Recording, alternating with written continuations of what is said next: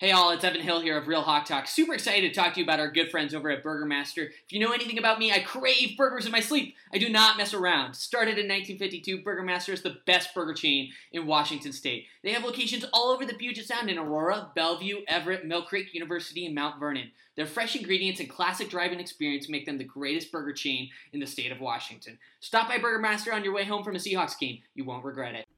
Hey everyone, it's Brian. The real estate market is crazy. Finding an agent you can trust isn't easy. Thankfully, the one thing I'm more certain of than Brian Schottenheimer calling a running play on 2nd and long is that you can trust John Hurlbut and his team at Altitude Homes.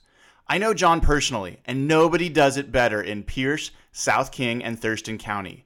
So head on over to altitude-re.com/HB to get real estate help you need.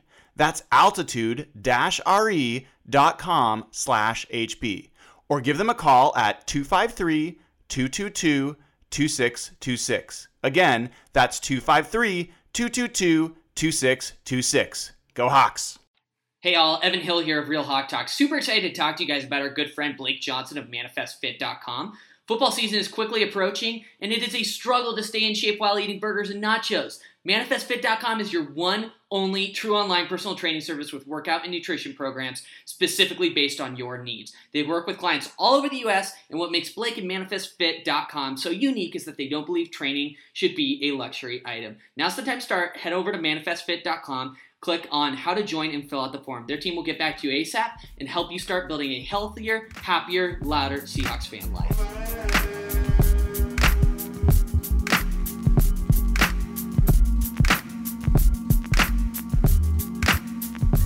Hello everybody, welcome to the 150th episode of Real Hawk Talk.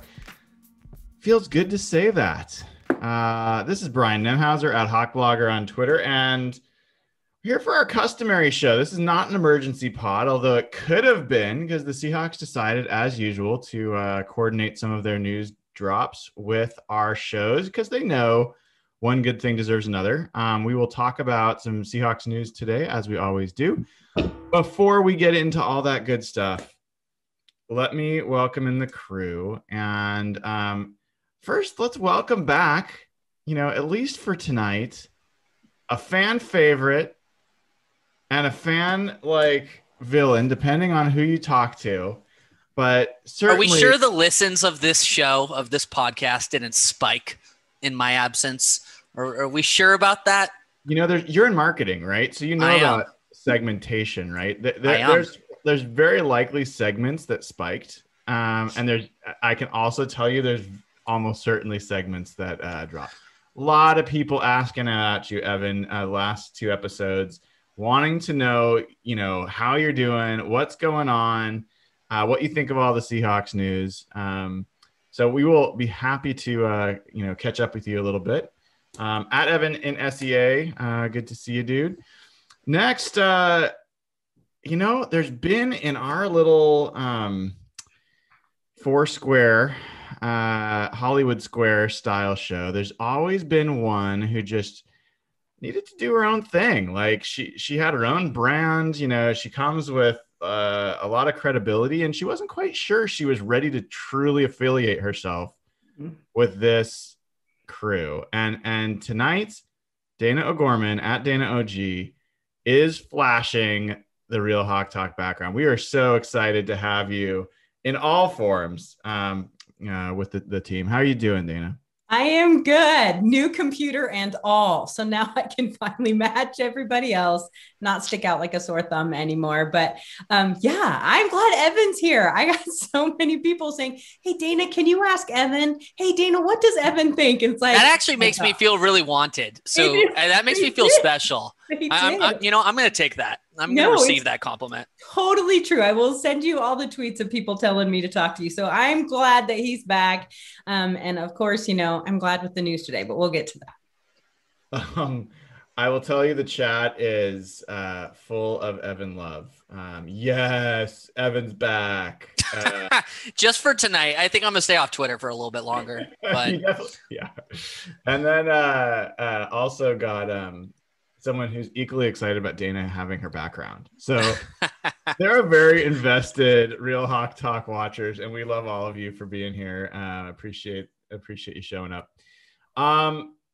Last but certainly not least, our Canadian flavor, Jeff Simmons at Real Jeff Simmons on Twitter. How you doing, buddy? I'm good, man. I was talking to Paul Gallant today. I was on his little podcast, and he brought up that, like, we were talking about the show where we started. It's crazy that we're at 150 now. So we've been powering through these shows lately because the Seahawks offseason's been pretty nuts.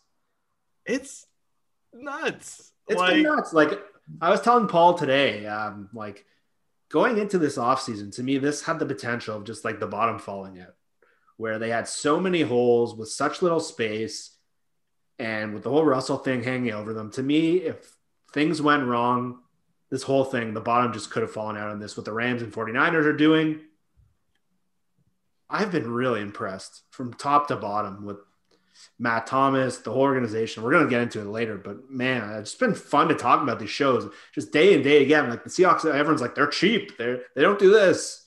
Almost every day we're getting news now. It's pretty incredible. Dana, I know you're used to the unbridled optimism of this crew, like all positive. Always. Is it too much for you? All this positivity?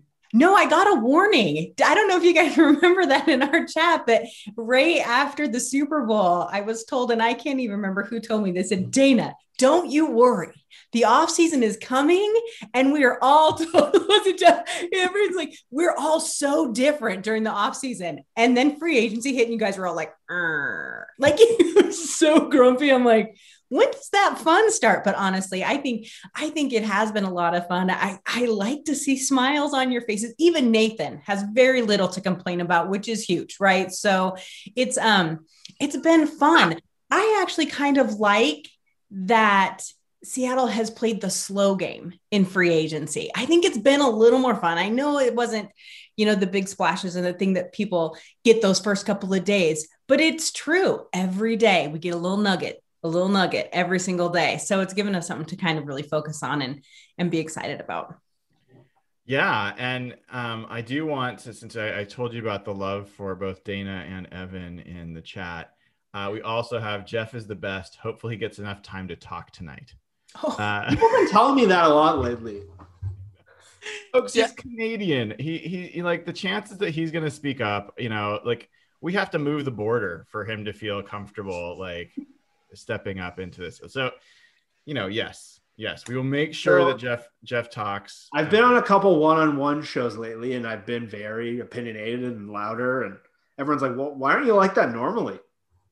I'm like, well, last time I was on here, Evan was screaming at me for 14 minutes. And I don't know. It's harder when there's four of us. I like hearing people talk. Is that bad?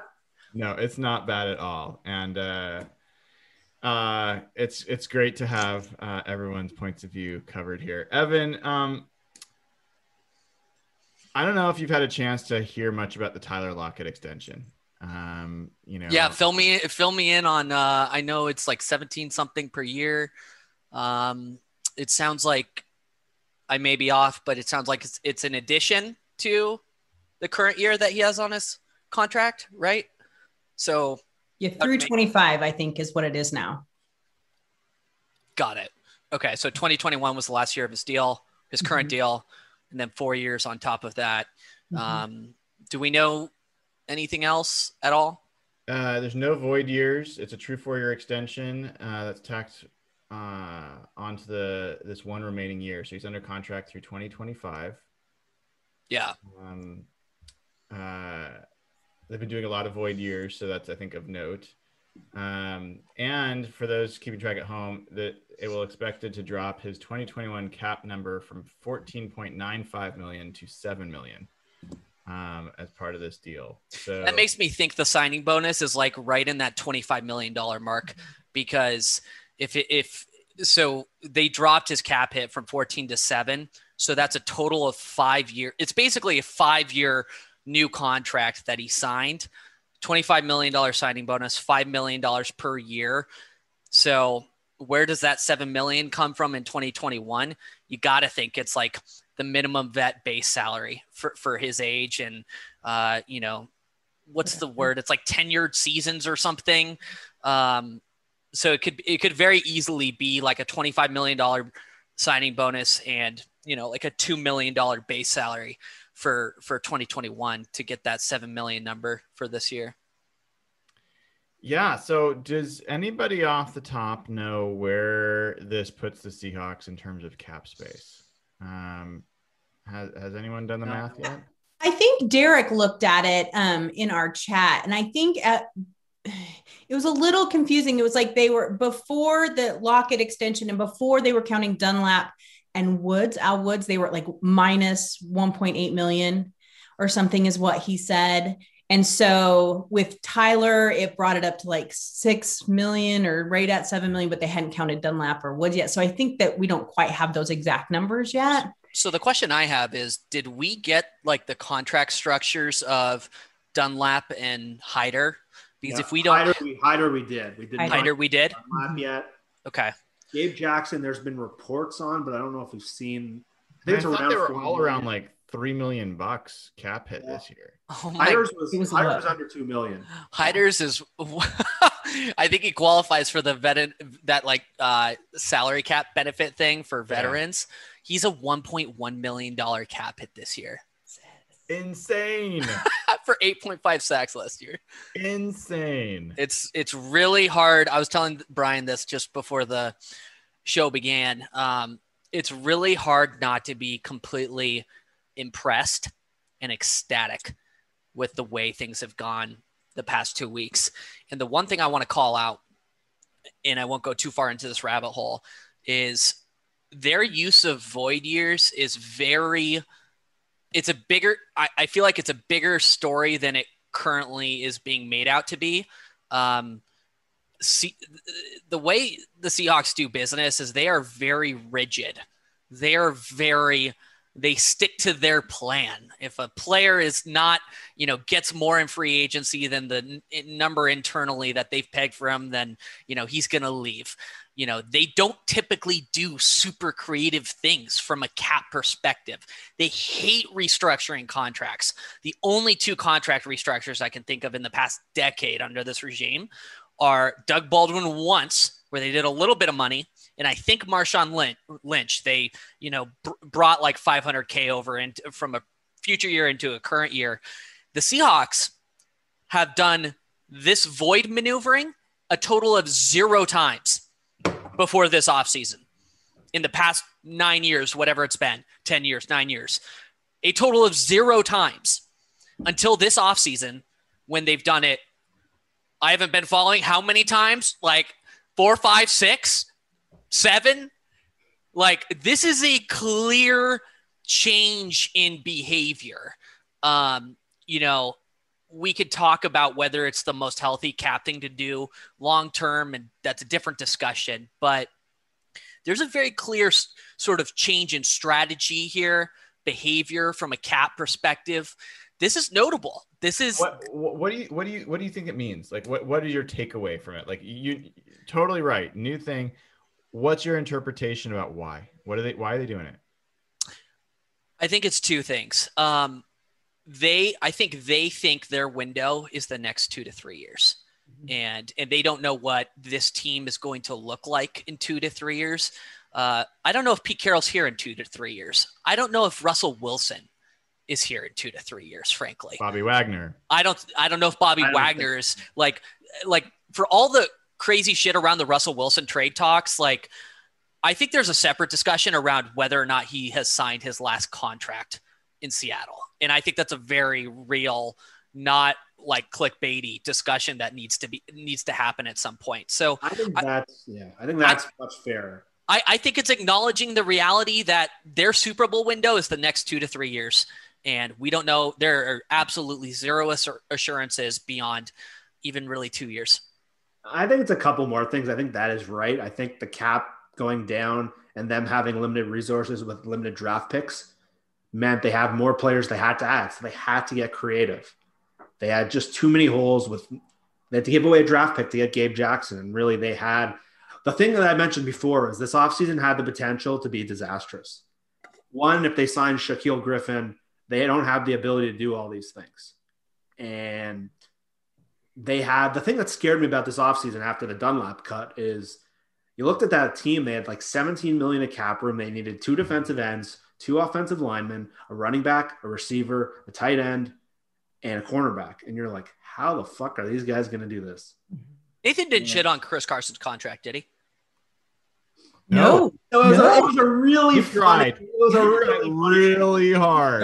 Okay. Tried really hard. Like every time there was new information that came out about the contract and lowered the impact, like the where he ended up was, yeah, but I hate that it's a 2-year deal. Yeah. Like that's what he's sticking to. I mean, he's making less than Leonard Fournette this year. I mean, like the Seahawks could easily, and they could easily cut him next year. Right. Like they are in no way committed to him beyond year 1. Oh, it's like when we were all saying, "Oh my God, the worst thing they could do would be to sign Chris Carson." We were all talking about them signing him for like 8 to maybe even 10 million. Like, not 3. Like that's an easy call. Like that's a pretty easy call. So, yeah. Sorry, go ahead, Jeff. Well, I was going to say a couple things. So it's weird because when I talk to you guys, I get the same idea. We're all seem to be on the same page with this. I was talking to a buddy in Toronto. He claims he listens to our show. I don't know if I believe him. He's a radio host in Toronto. He's like a pretty big, he's sports radio brain. So he's got a lot of takes. And he texted me the other day, like after the Niners made this trade, just being like, the Seahawks have had the worst offseason in the NFL. And I was just like, what? And he just went on to talk about how they've added no impact players. They're the same team as last year. The third best team in the division. I don't know if there's takes are going around out there. And then I'm like, well, they've added this guy. And I went through every contract. It's like, none of those players are good. And I was just like, are these takes actually happening right now? He's not. They are. Dana, go ahead. Yeah. They are. So I because I have such an interesting mix on my Twitter, especially in the and the NFC West. So it's interesting. The Rams fans think they have won. They have this division locked down. There's no question in their mind. Matt Stafford is the savior. He is going to take them to the Super Bowl. No question. I love that energy. I say good for them. And we just move on to the next conversation. Because then you go to the Arizona Cardinal fans and they're like, oh, JJ Watt and this and that person and all the people we've added. We are going to be kings of this division. And then you get San Francisco people coming in and they're like, oh no, we're getting a rookie quarterback. It's going to be a whole, a new feeling, a new era. That's what it is. The new era in San Francisco. And so when I start to look outside, there's not a lot of people talking about Seattle. What they do talk about, even Mike Sando just did this the other day, is, well, where's Russell Wilson going to go next year? Since it didn't happen this year, all they can keep bringing up in Seattle is the fact that, Russell Wilson is halfway out the door and that's it. They haven't really talked about anything else. The only thing I've seen really discussed at all is bringing Dunlap back. I think most people saw that as a really good thing. But outside of the fan base, if you look at the 4 teams in the division, Seattle is not the team they're talking about. And actually, I am totally okay with that. I don't mind that at all. Yeah, I think it's fair even if you think they're the third best team in the division right now. But to me, if you look at the context of their offseason, to me, it has to be looked at a different scale. To me, the whole offseason was they had super limited resources with a ton of needs. After cutting Dunlap, their roster looked kind of bleak. Mm-hmm. And the fact that they were able to fit in all of these contracts, and you have to look at each one. Gabe Jackson for $4 million. So we were all like, shit, they missed on Zeitler. I think Gabe ends up almost half of Zeitler. I don't know where Zeitler ended up cap-wise. You look at that. Chris Carson's cap hit is not much different than Carlos Hyde. I just looked up Carlos Hyde. Remind me what the Jackson contract ended up being. I think Bob and Mike Duger said it. The hit is just over $4 million. Mm-hmm. Do they know the contract though? Because no. I don't think we know yet. No, I think we know that he had 2 years left. The 2 years have been replaced with new money, and the third year was added. No void years. Right. Well, and then you look at Carson. Carson, $2.5 million. We were all terrified of that Carson signing. and he's being paid less than Rashad Penny. But I think we need to make it clear we were only afraid of the Chris Carson signing because of the dollar sign we thought would be attached to it. That's what I'm kind of saying. Like, yeah, Gerald Everett, like Jonnu Smith went for like $11 million. And yes, Jonnu Smith is definitely a better player than Gerald Everett. But Gerald Everett's stats, if you look at him and Jonnu Smith's stats last year, they're not that different. And I would rather, everything being equal, have Jonnu Smith. But in terms of value, like these are good signings with upside. Like I don't see any downside in these moves. I've seen this come up as well, and it's just total horseshit. So let me tell you a bunch of reasons why. First of all, any team that makes big splash signings in free agency sucked last year and likely will suck afterwards. Like there are so few big splash signings that ever end up returning on investment. In fact, if anything, I would say there's more than a 50% chance that you deeply regret a big splash signing from something else that you need to do or wish you could do. So like one of the best things, this is what a lot of people don't get. One of the best like hallmarks of a good free agency is not overspending on guys and letting guys walk that are commanded. Like that's a huge thing. You talked about Shaquille Griffin, like that was huge. They could have overspent on all sorts of guys and they didn't do it. So I think that's a big deal. Then the other piece is everyone like focuses on flash moves with the other teams, but they're not focusing on who they're losing. So like the Rams lost what I would say is either the best safety in football or close to the best safety in football in John Johnson. They lost Troy Hill, who was one of the best slot corners in the NFL last year. They lost their center. They lost Morgan Fox. They lost Josh Reynolds. They lost Gerald Everett. Like, there's not a single player the Seahawks have lost that you could say Shaquille Griffin. I feel like they've replaced anyone that they've lost with at least a player that has the potential to be similar to that player. There's not a clear, like, downgrade in talent at one of those positions from my perspective. And this is the other thing. The Seahawks were the best offense in the division last year, and it wasn't close. Even when they were struggling, they were still the best offense in the division. Mm-hmm. They got better. There's no way you can say they haven't got better. And I still think they're going to add a third receiver. And so, I'm still hoping that they draft a center. And if they do, like, offense has everything. And they got a new offensive coordinator, which also isn't a free agency move. But if they had just had a better offensive coordinator last year, who knows how much better they would have been just last year. So, like, the Seahawks offense is, like, already good and has every reason to believe they should be better. And we're already the best in the division. Their defense by the end of last year was the second best in the division. The way they were performing, they were the second best defense in the division. And I think the question there is, did the defense get better? And I don't think we know that for sure yet. Like, they were a mess at cornerback to start the year. DJ Reed, I think we feel good about. I feel really good about Ahkello Witherspoon. I feel good about what Marquise Blair can look like coming back, right? So, like, there's a few people, Ugo Mott, like, there's guys in there. I think the defensive line is better than it was last year. They have considerably more pass rushers. Jeff, you and I went through this last time. They have like 6 pass rushers. It's a good chance Benson Mayo won't even make the roster. Right.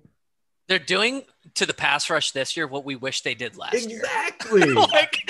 like just a year late, but we'll take it. If I'm being like super, super critical, I would say, okay, linebacker. I don't want Cody Barton starting. Like, figure that out somehow. But even there, I would rather them sign a wide receiver 3 like Golden Tate than sign KJ Wright. If it one or the other, and I want to know from each of you, one or the other, KJ Wright or Golden Tate. You can pick a different receiver if you want that's out there, but which would you be happier to hear the Seahawks signed? And Dana, I'm going to start with you. KJ. Why? Because, I mean, I don't like to say bad things about Golden Tate because he was very nice to me when I randomly bumped into him at a music festival.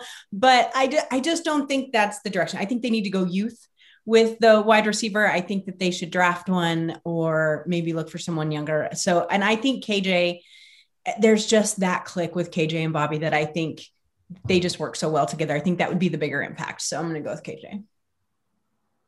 Jeff. It's a complicated question because I think KJ is a far better player at this point than Golden Tate is. I don't think it's close. But I'm going to go Golden Tate because I think it would alleviate one of my biggest fears with this team right now, which is Antonio Brown. Fair. That's fair. The longer he sits out there and Tampa starts moving in different directions, the more I think this might happen. And KJ, I think KJ is great. It depends on the price, obviously, but I think it would still cost quite a bit to sign him. I don't think Golden Tate would cost much at all. And I think that I want to see Jordan Brooks playing more, and I don't think it makes sense to put more money into the linebacker position. I keep seeing that, but Jordan Brooks started last year. He's not going to get more snaps with KJ being gone. Like, he was already a starter. I mean, yes, maybe he'll get more nickel snaps potentially. Yeah, but that's my point. Yeah. Okay. Yeah, I think I'm gonna go with Golden Tate mainly due to cost. I think KJ was excellent last year, but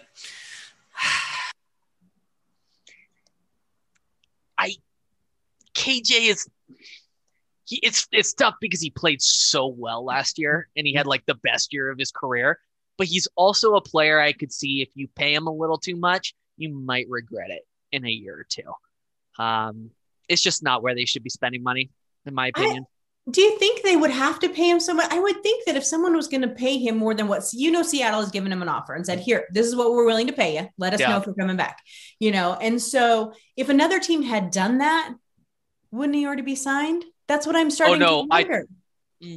That's a fair point. The longer he sits there, the more I'm wondering if he's like, is it worth uprooting everything for 1 to 2 seasons and go play with Dallas was the last team we heard him talking to, right? Or do I take this from Seattle? I don't know that market's out there for KJ. Like KJ, but the Seahawks offer has almost certainly dropped. Oh, I'm sure it has at this point. You're right. What about Sherm? Well, pay him what he wants. Another one. That's. I mean, I still think that's a. Dana's like blank check. Right. I'll write it. So much for the we need to go youth perspective. Blank check, Richard. For sure, me. He's got a soft spot. First of all, how have you never told us fascinating about this, Jeff, is that there are people every time we talk about Sherman, they're like, he's old, he's washed up, he's injured. Have they watched him play football? I'm telling you, dude, like don't sign him. He's it is not even close. You sign him, he has the biggest impact of any of those three. I didn't bring him up because I think he's, potentially less likely than those other two, but to me, it's a no-brainer, Jeff.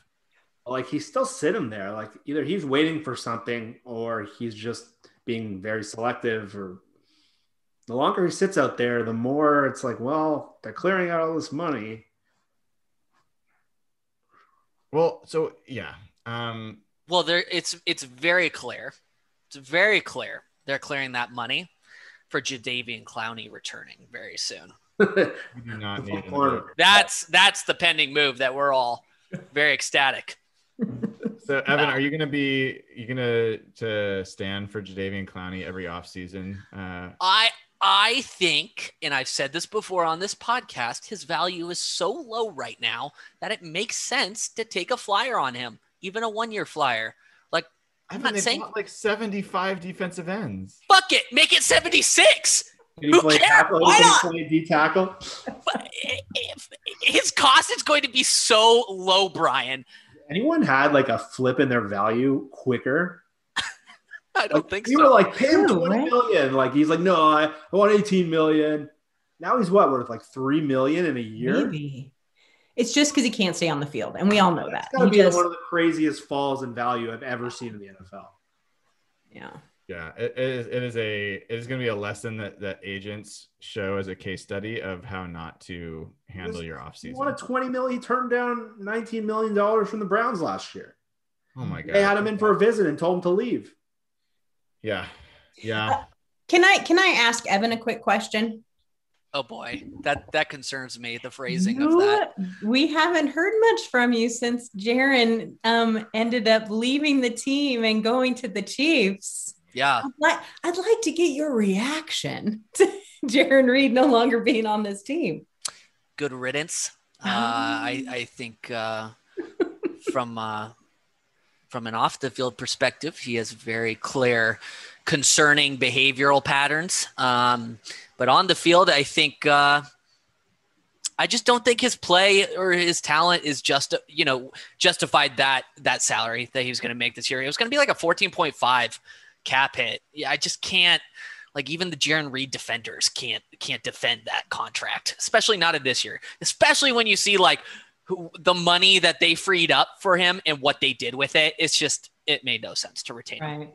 Well, don't tell Chiefs fans that. They think that they won the lottery. But I will say this. I have a couple Chiefs fans that I work with, and I did work today at the hospital. And one of them came up to me and they said, okay, so what's wrong with Reed?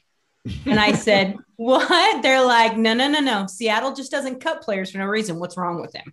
And I was like, you are smarter than you look. But Chiefs fans are pretty excited to have him. I think it's interesting that he and Frank Clark ended up in the same spot. But, I'm glad. I knew he would get picked up quickly by a team. And I will tell you, I got really irritated. I got called a social justice warrior, someone on there, because I replied to his, thanking the 12s. And I said, thank you for your work. I always say that, right? Because I always say these players for their work. They do work very hard.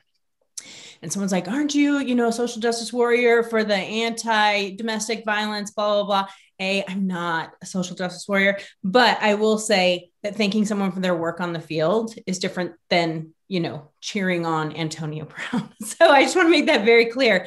But at the same time, I am little relieved that, that he is no longer on the team, taking up all of that space, all of that money. But I am, glad that he landed somewhere, which we knew he would.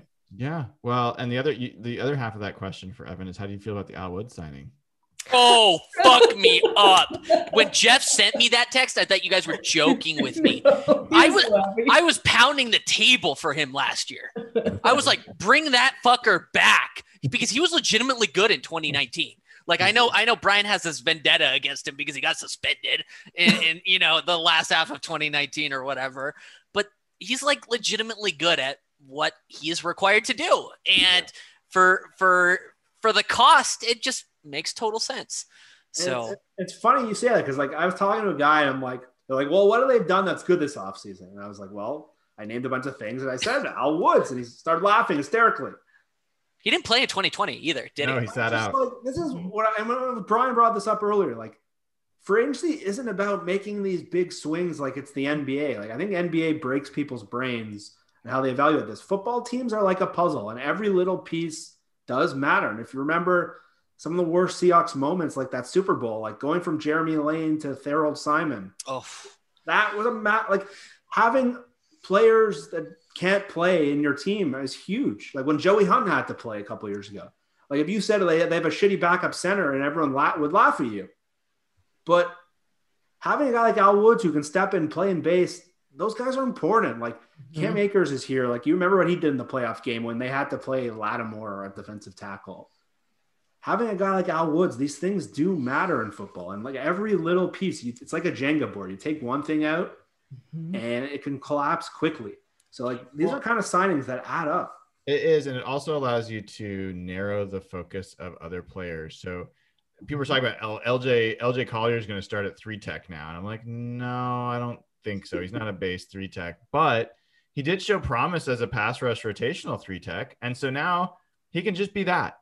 And because you've got 3 guys in Al Woods, Poona Ford, and Ryan Monet who can play the middle and stuff the run like as necessary. And so the other piece of that move that I think people might be surprised at is Poona Ford started playing 3 tech last year a little bit and did pretty well. And so I think everyone's assuming like Poona is still going to be the nose and they're going to have someone else play 3 tech. I think it might be the other way around. I think you might have like a Monet be the nose and someone like Poona at 3 tech. And Poona had a good year last year. He had a really good year, and he might be ready to take the next step and put it all together next year. We don't know. That would be his 3rd year. I think, yeah, 3rd. Yeah. So look, I mean, I'm not blind. I don't know about you guys. I look around the division and I'm like, yep, Rams improved with their quarterback by a huge margin. And that's a huge part of any team. They've still got the best player in the division, I would say, in Aaron Donald, because I think Aaron Donald is the best player in the NFL. And they still, they still have those great cornerbacks. So like their defense is going to be good, although I don't think it's going to be as good as it was before. You've got an offense that, should be better, but also like they lost Josh Reynolds. They have like their third receiver is not going to be the same. They've got, Van Jefferson, who really didn't do anything last year after it looked like he was going to be pretty good. So I don't think we know for sure exactly how great the Rams are going to be. The 49ers, it's a super talented team, but I don't think you can totally set aside losing Kendrick Bourne, losing Kerry Hyder, losing Tevin Coleman, losing Akella Witherspoon, losing Richard Sherman, losing CJ Beathard. Like, let's be honest. But I mean, those are some decent players. And to your point, Jeff, they might be not all like the frontline guys, but a lot of those played pretty important roles for that 49er team. And now you're talking about like Mohamed Sanu as your third receiver. It's a little different than Kendrick Bourne. So like, anyway, and you still got Jimmy G, someone said online, Jimmy G string at quarterback. So, even with this trade, like now we know that the first round pick probably won't even play this year. And if he does, he's going to be a rookie quarterback. So I don't know. I'm just not as far as Arizona goes, I still just, that JJ Watt move is one of the worst of the offseason as far as I'm concerned. For the price they paid, I mean, I think they've got to be thinking like, what the hell did we do? They've made some decent moves, but I don't know. I'm not quaking in my boots looking around the division saying, oh my gosh, the Seahawks got totally overrun. Am I crazy or am I like totally homering this? Or what are you guys seeing? No, I think that you're pretty dead on. I think one thing that people forget, or maybe they're newer fans, I don't know, but that Super Bowl run, that Seattle, when they won, they went back to back. The key to that entire group, if you go back and look at that roster, was depth. Holy crap. They had so much depth. Someone got hurt, they could step in. You could move around, move everybody here, rotate players. And that was truly one of the major keys to their success, obviously, right? But I think when you look at teams who spend a lot in free agency or make all kinds of moves in free agency, it's oftentimes, I don't want to say out of desperation, but out of trying to capture lightning in a bottle, right? Like right now, this is what we need. And I'm not saying that the players that all those teams have picked up won't make an impact. They will. A lot of them were impact players.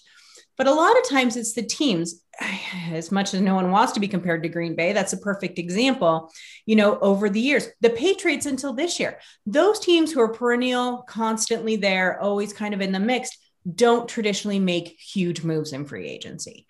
And so I think that is something that as Seahawks fans, even though I read all over online, Seahawks fans are going to talk themselves into this. They're going to think that this is a good thing. But at the same time, I think that's one thing that Seahawks fans can really kind of take to heart is that they didn't need to make huge giant moves. They needed to fill holes with good quality players. And that's what they've done. Let the other people waste their money and make splash. That's fine. What we were looking for here is depth and those key few pieces that were missing. And I think they did it. I think you got to look at it in two different ways. I think in the context of what they had available, and I keep saying this, they had very limited resources and a lot of roster holes they had to fill. So in the context of their offseason, I think they did as well as they could have. I really do.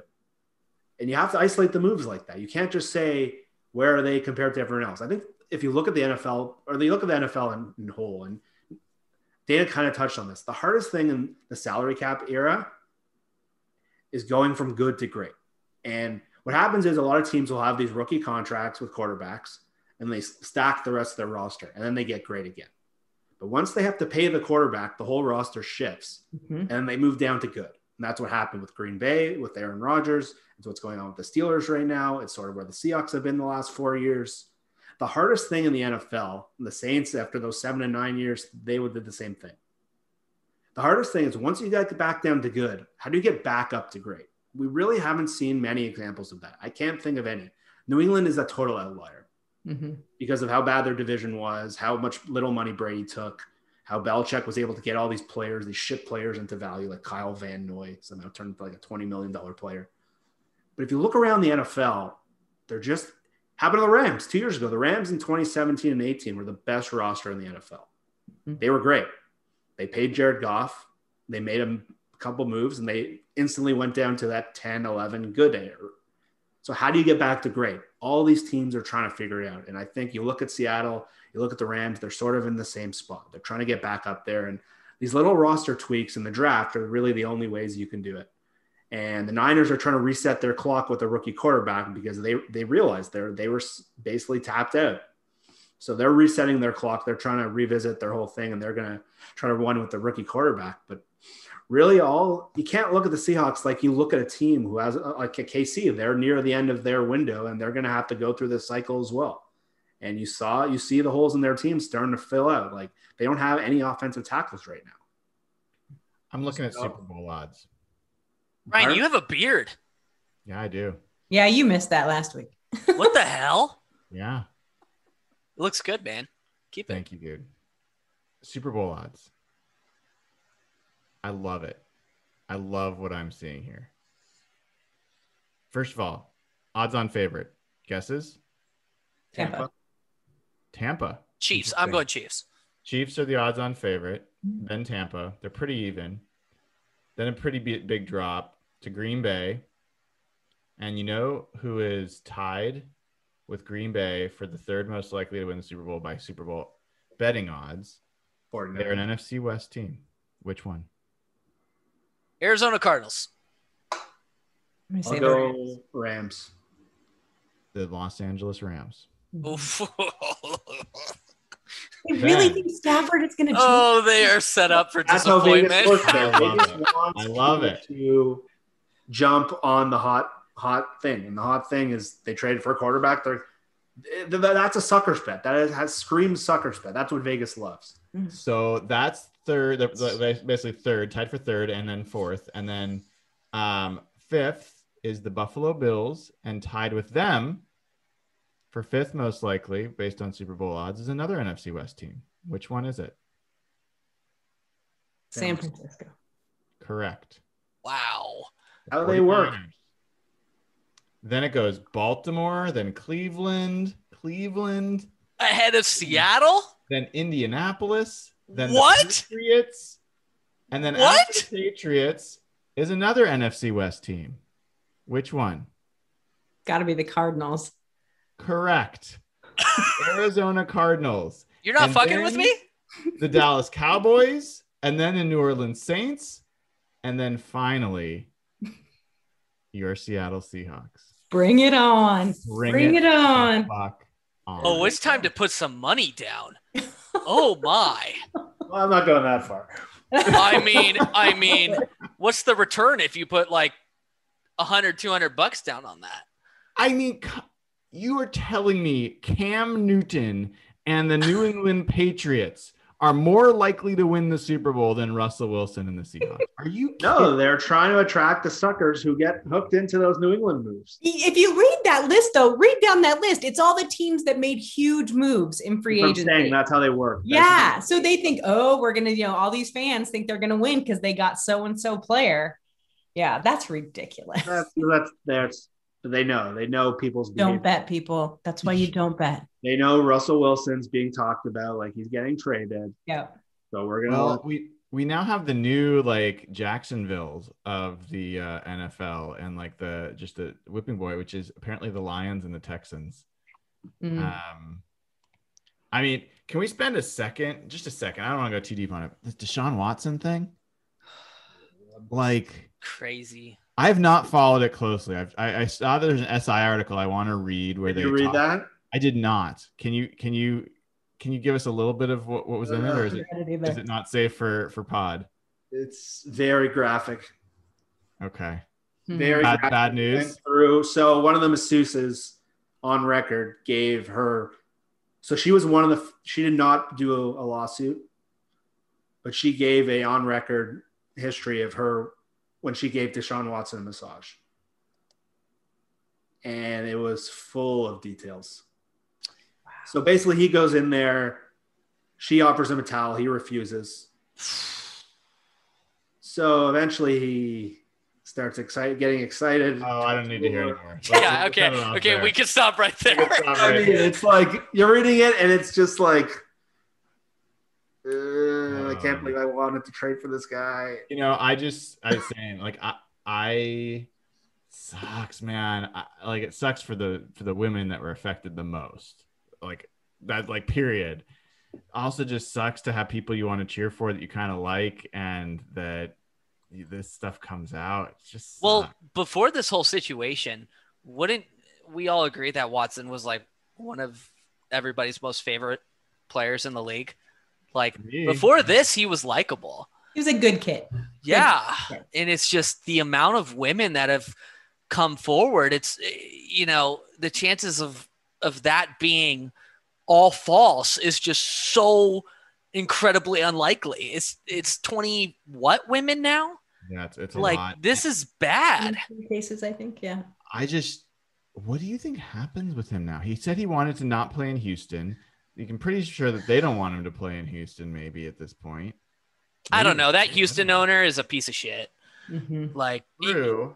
The Houston media has been saying he'll never play again for the Texans. I've seen that a couple places. Like, and so if that's the case, like, I don't know. Never say never. Antonio Brown is still in the league. That's all I'm just gonna keep saying. Not Josh Gordon. Josh Gordon's not in the league, but these other people. Smoking weed is like, much worse than what we just started hearing Jeff talk about. But yeah, I almost think he's gonna have to sit out a year at least. Like, is anyone gonna play him this year? What do you guys think? I think the Niners striking on that trade was very interesting timing. I think they realized that Deshaun Watson's off the board right now. Mm-hmm. Well, what makes it really interesting is the guarantees in his contract. And if those are voidable, pending a situation that may have happened. I don't know if these were, maybe you guys know, if any of these situations or alleged encounters happened after he signed the contract. Do we know any of that at all or not? Yeah, that could be a factor because it's like, it gets weird legally. Mm-hmm. Well, it's unfortunate for all sorts of reasons, but yeah, I mean that's a storyline for sure. You know what? It's a staunch reminder of, and I'll just stop talking about this after this, but it's like we look up to sports players so often as these like sort of idols of society. And many of them are really good people, like really, really good people, do a lot of strong work in the community. But these people, a lot of it can be facade. That's the reality. And they're you know what I mean? Like they're humans. I'm not saying they're making like Deshaun Watson's making mistakes. It's a clear, pattern of behavior, but these people are not gods. They're not, they're not perfect. They're really not moral gods.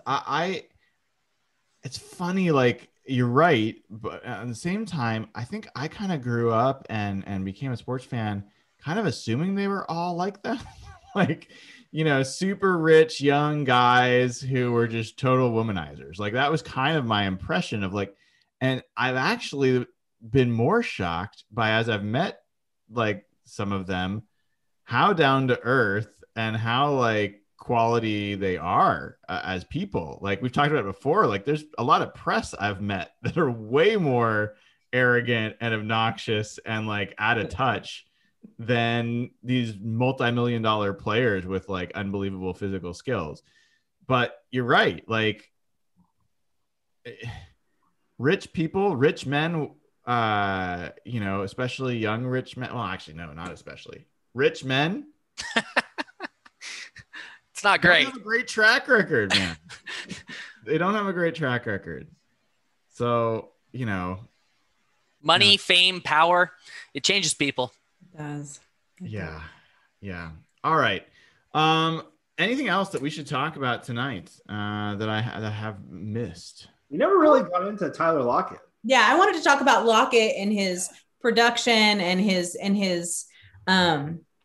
and his contract, which I know we don't know super details about, but I was reading online a little bit about some people who were really not happy that this happened, that they really seem to think that Tyler Lockett was on his way out via trade, or they were going to cut him or do something. And I know we talked last week, and Evan, you weren't here, but we talked last week about how they really couldn't. They didn't even have a third wide receiver, let alone get rid of their second one, So, but I think that I was a little surprised, and I don't know if you guys saw that, but just a little hints of backlash a little bit about this, and instantly they're like, well, they'll cut him after 2 years, and like they were already like down the road getting rid of him. And I went and looked at his stats. Why in God's name would you want to get rid of this kid? Why wouldn't you just be so thrilled that he's still on the team? He plays a very specific role in this offense and for Russell Wilson, and he does it at an insanely high level. And I think much like some other players that we've seen leave and haven't done as well on other teams, it's because sometimes that chemistry with Russell, especially with his receivers, is real unique. And I just think Tyler has that in spades. So I am thrilled that he ended up getting this extension. And I think he was worth every dime. I know others don't, and they're pushing it down the way and all that other stuff. But I think this was a great move from Seattle. I know it's one of the quietest record-breaking seasons in Seahawks history. You guys remember he set the Seahawks receiving record last year? Yep. Like, no, I didn't remember that. Yeah. I mean, this is a guy that had a perfect passer rating from Russell, not so long ago for a full season. I mean, I don't think any of us are doubting that Tyler Lockett's good. And I don't think any of us are like doubting that, are unhappy to have him. I think if anything, there's just a question of like, is this the best place to spend that money? And is this the right time to spend that money with his, at his age and with some of the injuries that he's had the last couple of seasons? I think those are the questions I kind of understand. My son texted me, he's like, are you happy about this move? And I'm like, I'm pretty indifferent to it. Like, I'm totally happy to have Tyler Lockett on the team. I'm glad that we freed up some cap space. I'm glad that the question's kind of over and we have some stability at that position. We have still a great receiving pair there, but I wouldn't have been upset if they had gone a different direction either. Like, I think that's where I'm at with it. Evan, how about you? Yeah, I just think it's better to have Tyler Lockett on your team than $17.3 million in available cap space. Cap space doesn't score touchdowns. So I think that's what it boils down to me, for me is, Tyler Lockett's a really good player, really good with Russell Wilson, especially really good with DK Metcalf and Russell Wilson. They paid market rate for him. I think it's a reasonable deal. I don't think Seattle got an excellent deal. I don't think Tyler Lockett got an excellent deal. I was telling Jeff this today. It just feels like a fair market value for him. And, it's a balanced deal, and it's hard to hate. I think this is really, from a guarantee perspective, probably a 3-year deal with 2 sort of fluff years on the back end if he's still productive. That's just my guess off of the guarantees. But I have very little concern that, barring some catastrophic injury, that he's going to, suddenly decline in his skill or talent over the next 2 to 3 years. I would bet the opposite, actually. I could see him getting even better, frankly. I don't have concerns with this deal. I really don't. Jeff, any last word on the Tyler Lockett situation? Yeah, I think everyone just had sticker shock when they saw the price. And I think that's what happens in every other sport. And I thank Evan a lot for this, to be honest. Like, Evan's really helped me understand contracts. And I didn't really get that 3-4 years ago. And when I saw the guarantees were about half of the number that Schefter actually said, I'm like, okay, let's take a step back. I want to see what the real numbers look like. So a lot of people see the 17 APY and they're like, holy shit, he's a top 10 receiver paid. And that's shot some people into these opinions, I believe. So I think we have to take a step back, wait and see what the real contract looks like. Similar to what we did with Chris Carson. I think when you see the real numbers, you'll have a different opinion. Realistically, I think what Evan said is spot on. I think he's one of the most underrated players in the NFL. I think he's getting paid very fair for his services now. I don't think it's a crazy contract for either side, and I don't think it's going to limit this team and how they build in the future. DK is going to get a crazy contract in the next couple of years, so this sort of sets the floor for it. But overall, I think it does a couple things, and like how much has Russell's tone changed in the last 2 weeks? Mm-hmm. Like first he's celebrating rotational defensive linemen, and now he's got Carson coming back, who he personally recruited. He's got Dunlap coming back, and now Tyler Lockett, who's I remember when that SI came article, they're like, well, I'm not friends with Russell like Tyler Lockett is. So it's one of his best friends on the team. To give you additional perspective, just piggybacking on what Jeff said, Robert Woods and Brandon Cooks both make in the same ballpark within $1 million of what Tyler Lockett will on this new deal. Are you telling me you wouldn't prefer Tyler Lockett compared to those players? That's exactly who we have compared him to. Like I'm just saying, like, to your point, it's a fair market deal, and that's about the kind of player he is. I want to ask one more question on this, not on the Tyler thing before we go. 17 game schedule. That news came out, and that the Seahawks are going to be playing at Pittsburgh for the 17th game. Oh, really? Yes. Fuck the Steelers, man. I hate those guys. And you know who the 49ers are going to be playing for their 17th game? At Cincinnati.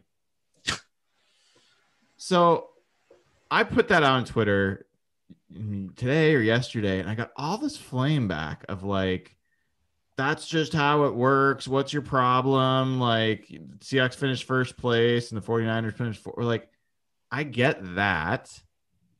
But do folks understand that, like, up until this year, there were two games out of 16 that were different for everyone's schedule within a division. Otherwise, you played 14 of the 16 games were the exact same.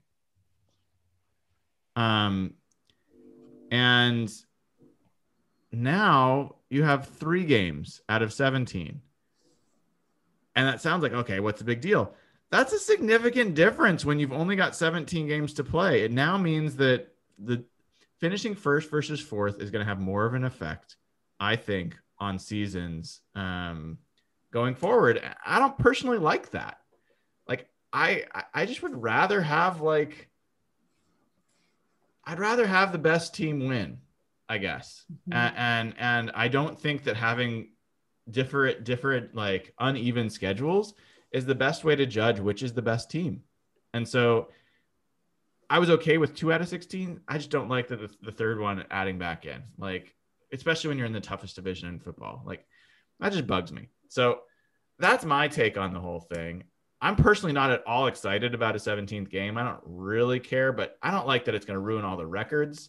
I don't like that it's like, you know, like every record, like a whole bunch of it. There's no part of it that I'm excited about. Are you guys, like, where are you at in the 17th game and this whole thing? You know, Jeff, you have any takes on this? The thing that bothers me the most is just like when you talk about a team, what their record is. I'm still trouble like wrapping my head around this. Like, I'm so used to like saying like, oh, a team had a 9-7 record or a 7, and like all our Jeff Fisher jokes are gone. Like, now they're 7-10. To me, like, this is going to take like a while for me to wrap my head around. Like, a 12-5 season, is that good? Or is a 13-4? The whole thing is just weird. So I'm going through an adjustment phase on it. Realistically, like, it was inevitable. Like, we knew this was coming. It'll probably end up at 18 in the next couple of years. So, like, I don't have strong takes on it. Like, I just knew this was going to happen, and I don't think it's great. Like, players are always beaten up by the end of the season anyway. Now you're making it harder on them. And the injury factor, we talk about how hard it is to get to the Super Bowl because of injuries. This only makes it harder. But, yeah. Go ahead. Sorry, I cut you off. Really, like, that's my opinion. Like, I don't love it, but unfortunately, it just was inevitable, especially after the cap year. You knew they were going to try to find ways to make more money. Yeah, I do have a take on this. This is horrible. This is an extra week of Seahawks-related therapy that we all have to attend, an extra week of Seahawks-related trauma that we have to endure. This is bad. Like, the Seahawks are exhausting as it is. An extra week of them? I'm not sure I need another week of that abusive relationship every single year, frankly.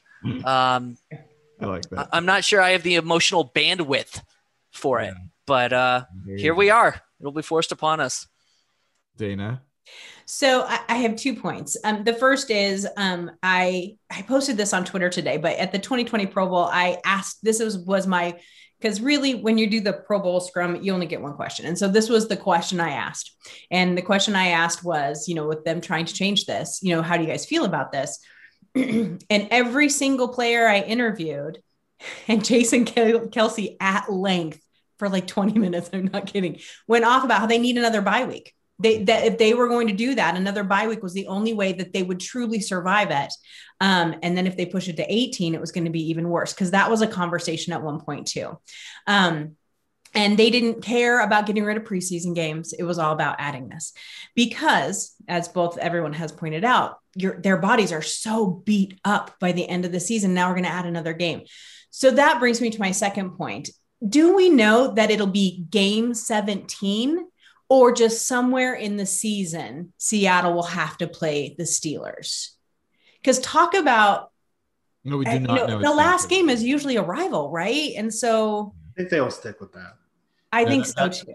That's why, I mean, people are like, some of the crazy responses I got were like, yeah, but by that point in the season, Mason Rudolph will be the quarterback. I'm like, you have no idea when this game will fall. Right. That's what I thought too. Because if it's true, I'd be okay with them playing Ben Roethlisberger in week 17. That would be totally fine with me. But at the same time, I don't think that is how it's going to work. And so then what do you get them game 1? You just never know. And then San Francisco gets to play Cincinnati, in week 15. Like there's just too many question marks. But like Jeff said, we knew it was coming. There's no way it's not. And if you ask me, there's no way that an 18-game season isn't coming also. I think at that point, they'll probably have to give that second bye. But I read something, it was last year, maybe it was last year, I can't remember when it was, that said the NFL's plan is to play football till March. And I think this is how they get it done. Oh, wow. Yeah. More is not always better. I agree. No. I agree. I felt that way about like games during the week. Like Monday Night Football used to really mean something. And I sound like an old man. I am an old man. No, like, I'm with you on this, Brian, 100%. Like it just, when it's just on all the time. I love football, so I don't hate it, but it just ends up being, especially when it's on Saturday and Thursday and Monday and Sunday. Like it's too much. It's just, I don't know. It's just Monday Night Football used to be really special. And it's not at all anymore. Like, I don't know anyone that has Monday Night Football parties anymore. Like, it's not a thing. Oh, kind of like the worst broadcast crew of all of them. And well, that's true too. Yeah. A couple other things. We'll wrap up here. We won't get into it tonight. There was some Quinton Dunbar news.